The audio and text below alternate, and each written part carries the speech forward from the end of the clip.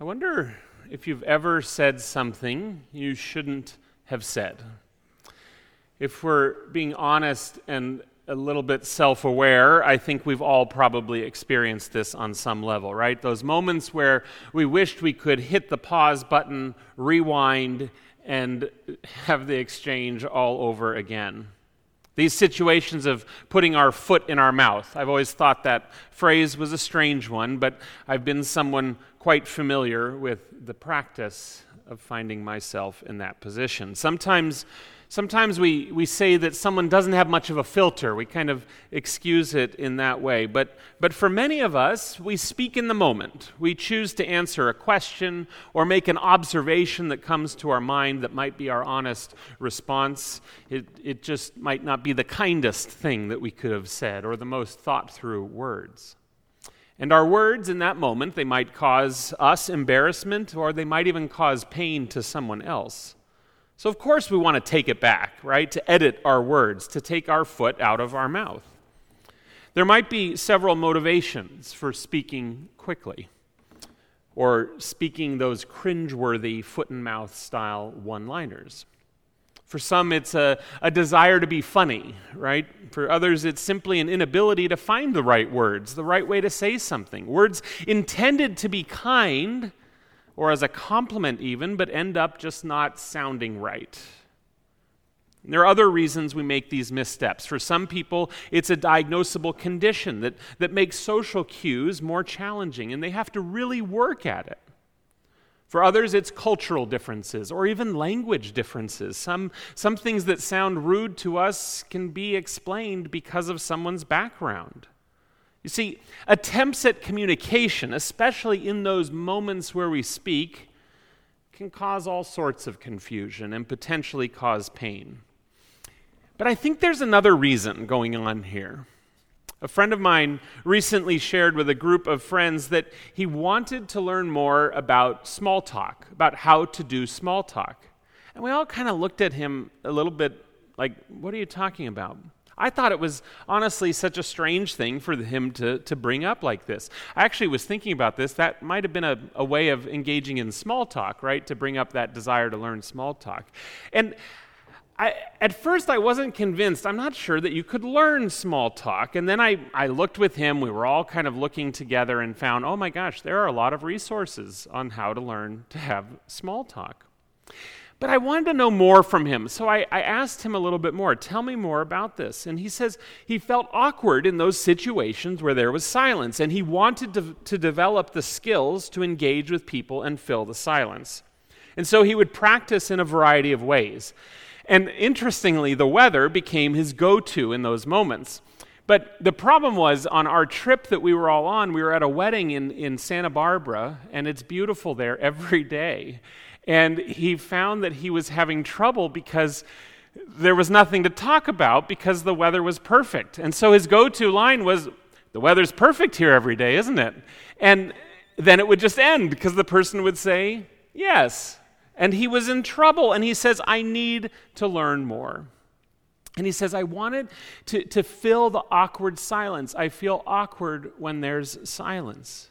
So he'd practice all these ways. And I learned that there have been a lot of studies about the evolution of silence, especially in our modern culture, and the way that silence brings awkwardness, particularly in these social settings. We have been conditioned, whether we're more introverted or extroverted, we've been conditioned to try and fill the silence. Even where many people need a little bit of time to process, to think through things, to form our thoughts or develop our questions, we often value as a society the responses of people who are quick to speak. We even place some societal or intellectual strength as being able to respond as fast as possible. Last week in our gospel text, for the first time, Jesus tells his disciples that he would suffer and die. And Peter reacts in that moment. Do you remember how? It's sudden. He reacts suddenly. You'll remember that he's shocked. He's shocked, and our text says that he took Jesus aside and rebuked Jesus. Rebuke is such a strong word, right? But Peter was obviously not pleased. He was very upset. He was shocked, and he was also concerned that Jesus was saying things that were going to confuse other people and drive away followers. And there's no silence in that moment. There's no silence. There were quick words. Quick words. But in this morning's text, we have Jesus walking again with the disciples. And Jesus tells them for the second time, and there'll be a third coming up, but in the second time, he tells them that he's going to die. This time he adds that he's going to be betrayed, and he's going to be killed, and 3 days later, he'll rise again. There's a stark contrast, though, from last week's text. Because after he says this, our text says that the disciples did not understand what he was saying and were afraid to ask him. In this moment, the response of the disciples before Jesus is to say nothing.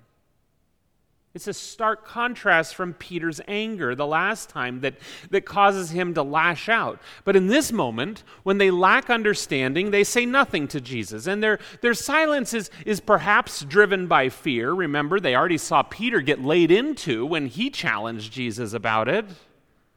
But maybe the silence is simply that they don't understand what he means, or maybe it's this new part that he added about betrayal. And they're confused. They don't understand. And they likely have questions for Jesus. But the more I read this text, the more I see that they're actually not all that silent. They're silent in the moment, and they don't respond to Jesus or engage Jesus with their questions, and they don't even voice their lack of understanding or ask Jesus to explain what's going on or even push back on Jesus like Peter had done. Instead, as they continue on their dusty way, our text says that they eventually arrive at their destination, and once they get there, Jesus asks them, "So, what were you all arguing about along the way?" What were you arguing about? You see, at some point in the midst of their confusion about these things that Jesus has said, that in the midst of their lack of understanding with this strange news of his coming death, they pivot. They pivot, perhaps initially maybe some small talk in that awkwardness of the silence. They pivot to the small talk, and then there's perhaps maybe even some anxiety that they feel, and whatever they're talking about, they've been arguing now. And Jesus asks them about it. The disciples put it this way. When Jesus asks them what they're arguing about, they respond with silence. What an image, right? I wonder how many of you have ever had someone respond to a question with silence. Silence speaks loudly sometimes, especially when it's an answer to a question, and especially a question we don't want to answer. There's so many examples in life where our silence evidences that maybe even the truth is simply something we don't want to utter or something too hard to utter. And the truth shows maybe too much about our own character. And this is precisely what's going on in this moment with the disciples. Jesus has talked to them about his upcoming death and resurrection. They don't know what he's talking about. They ignore him. They move past that silence, and they start arguing. I want to look a little closer at that progression. I wonder if you've ever been like the disciples in this position. They get bad news from Jesus, or news they can't understand. And yes, they don't understand what he's saying. And they ignore it, and they keep walking. And they get themselves into an argument they really shouldn't be in. This happens all the time in our relationships. We end up in an argument that we probably shouldn't be in. Rather than discussing the difficult things that are going on in our life, we take our confusion or fear related to those things, and we argue about other things. The argument has nothing to do with what's giving us concern, but it becomes the place where our energy goes. Rather than sitting even in the silence of our confusion or working through our questions or voicing our anxiety, We move from that silence or that uncertainty to filling the silence with energy, with something else. And that's how the disciples find themselves where they are now, arguing about this question of which one of them is the greatest. Now, it's a helpful reminder when we're reading from Mark's gospel that we believe that many of Mark's accounts come from information he learned from Peter. Peter is often seen as the primary source that Mark relied upon. So that's part of why we often see the disciples cast in very human light and frankly looking a bit like stumbling fools. We saw it last week as well when Peter rebukes Jesus and then Jesus rebukes Peter back. This makes a little more sense, I think, when you learn that Peter is the one who we think recounted these experiences to Mark. I would say that all of us are a little more self-deprecating when we share our own stories. But there's also the reality that these disciples, they're not meant to be exemplars of perfect people. Pastor and prophet Nadia Bolz-Weber, she writes that never once did Jesus scan the room for the best example of holy living and then send that person out to tell others about him. He always sent stumblers and sinners. I love that. And thank goodness that's true, right? Because the same thing is happening today. Jesus is calling us. Jesus is calling modern day stumblers and sinners. Thank goodness. So these stumblers and sinners, they're making their way to whatever is coming next, to wherever Jesus is calling and sending them. And they go from trying to fill the silence of their confusion to sitting in silence in reaction to this challenge that Jesus puts before them. And rather than trying to face their own challenges and trying to understand how to approach them faithfully on bended knee, humbly before God, these disciples, and often all of us, resort to argument or to finding distractions to try and silence the confusion, to mute the questions that lie deep within us. Now, sometimes these arguments, these distractions are arguments that we can win, but other times, like the argument between these disciples, the reason this argument is so perfect is it's an argument that's never going to see a winner. They're arguments that are created by us solely to avoid the real issues, the underlying issues, the subtexts of our lives. Now, the good news for the disciples is that Jesus does call them out on this. He calls them out on their argument, in the midst of their argument, and he essentially answers their dispute. He takes away the strength of their argument in a way that probably made them wish they'd never argued in the first place. Jesus says some of the most familiar words we may have ever heard in Scripture. The last shall be first, and the first shall be last. Jesus does two things here, at least two that I see. First, Jesus guts their space-filling, silence-avoiding argument. He takes all of the wind out of the sail. He reorients them to how God sees the world and how God sees them and how God desires that they would see one another and see the world around them. He doesn't take away their ambition to be the greatest. I wonder if you notice that. He knows, Jesus knows that isn't the real issue.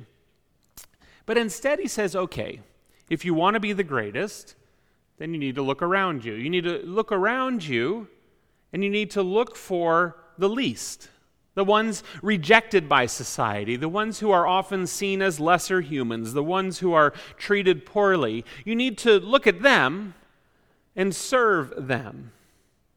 And in serving the least, we serve Jesus. We serve God. And in serving God, the one in whose image we were created, we become more and more of the greatest we can be, one with the one who created us. Jesus uses this opportunity to continue to shape the kingdom on earth that he's been modeling and teaching about during their whole time with him. When Jesus asks the disciples about their foolish argument, they stop talking and they're silent. They can't continue their absurd argument about which one of them is the greatest. And so they're silent.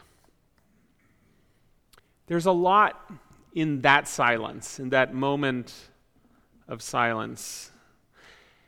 And I sometimes wish that God would encounter me on the road and ask me the question, what were you arguing about? What were you worrying about? What were you complaining about? What were you angry about? Why were you afraid? What are you looking for? What are you doing?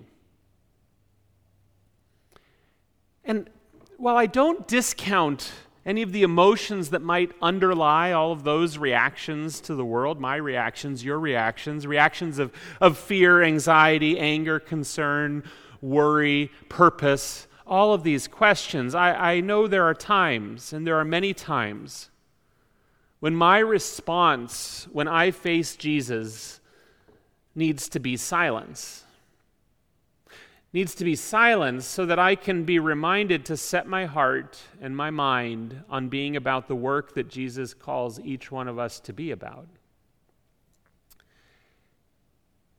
But this is a tale of two silences, because I also hope that when I have questions, when I struggle with my faith, when I don't understand what Jesus is calling me to do and be, when life's transitions come, or when difficult things happen in my life, when I receive bad news, or when we're disappointed, or when the answers we seek are met with confusion, I hope that rather than resorting to running away or detouring or avoiding the silent struggle, to fill it with something else, I hope that you will go to God in your silence.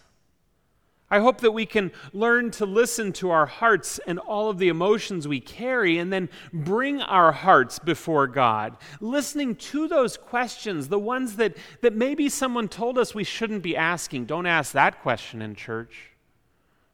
But to take those questions before God in silence.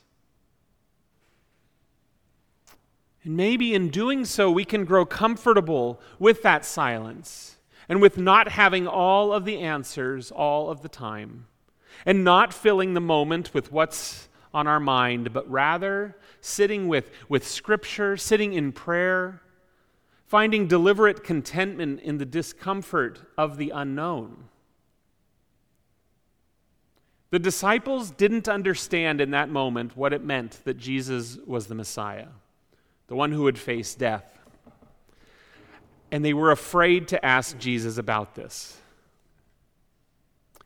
Instead of coming before Jesus, they filled their confused silence with an argument that initially took them further away from understanding who Jesus was.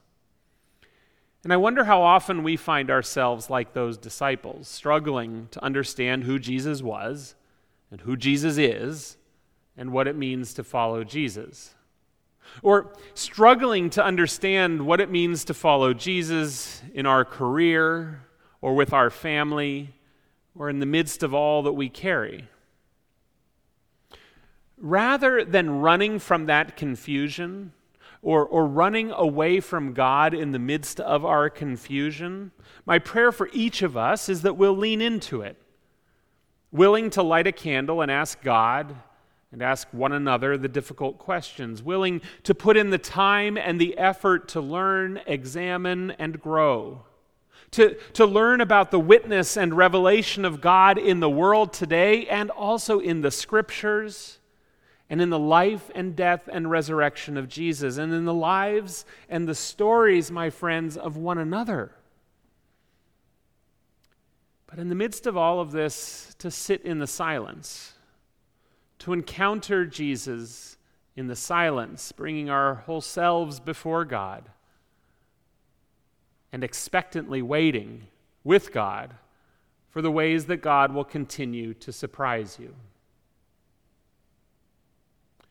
In the name of the Father, and of the Son, and the Holy Spirit. Amen.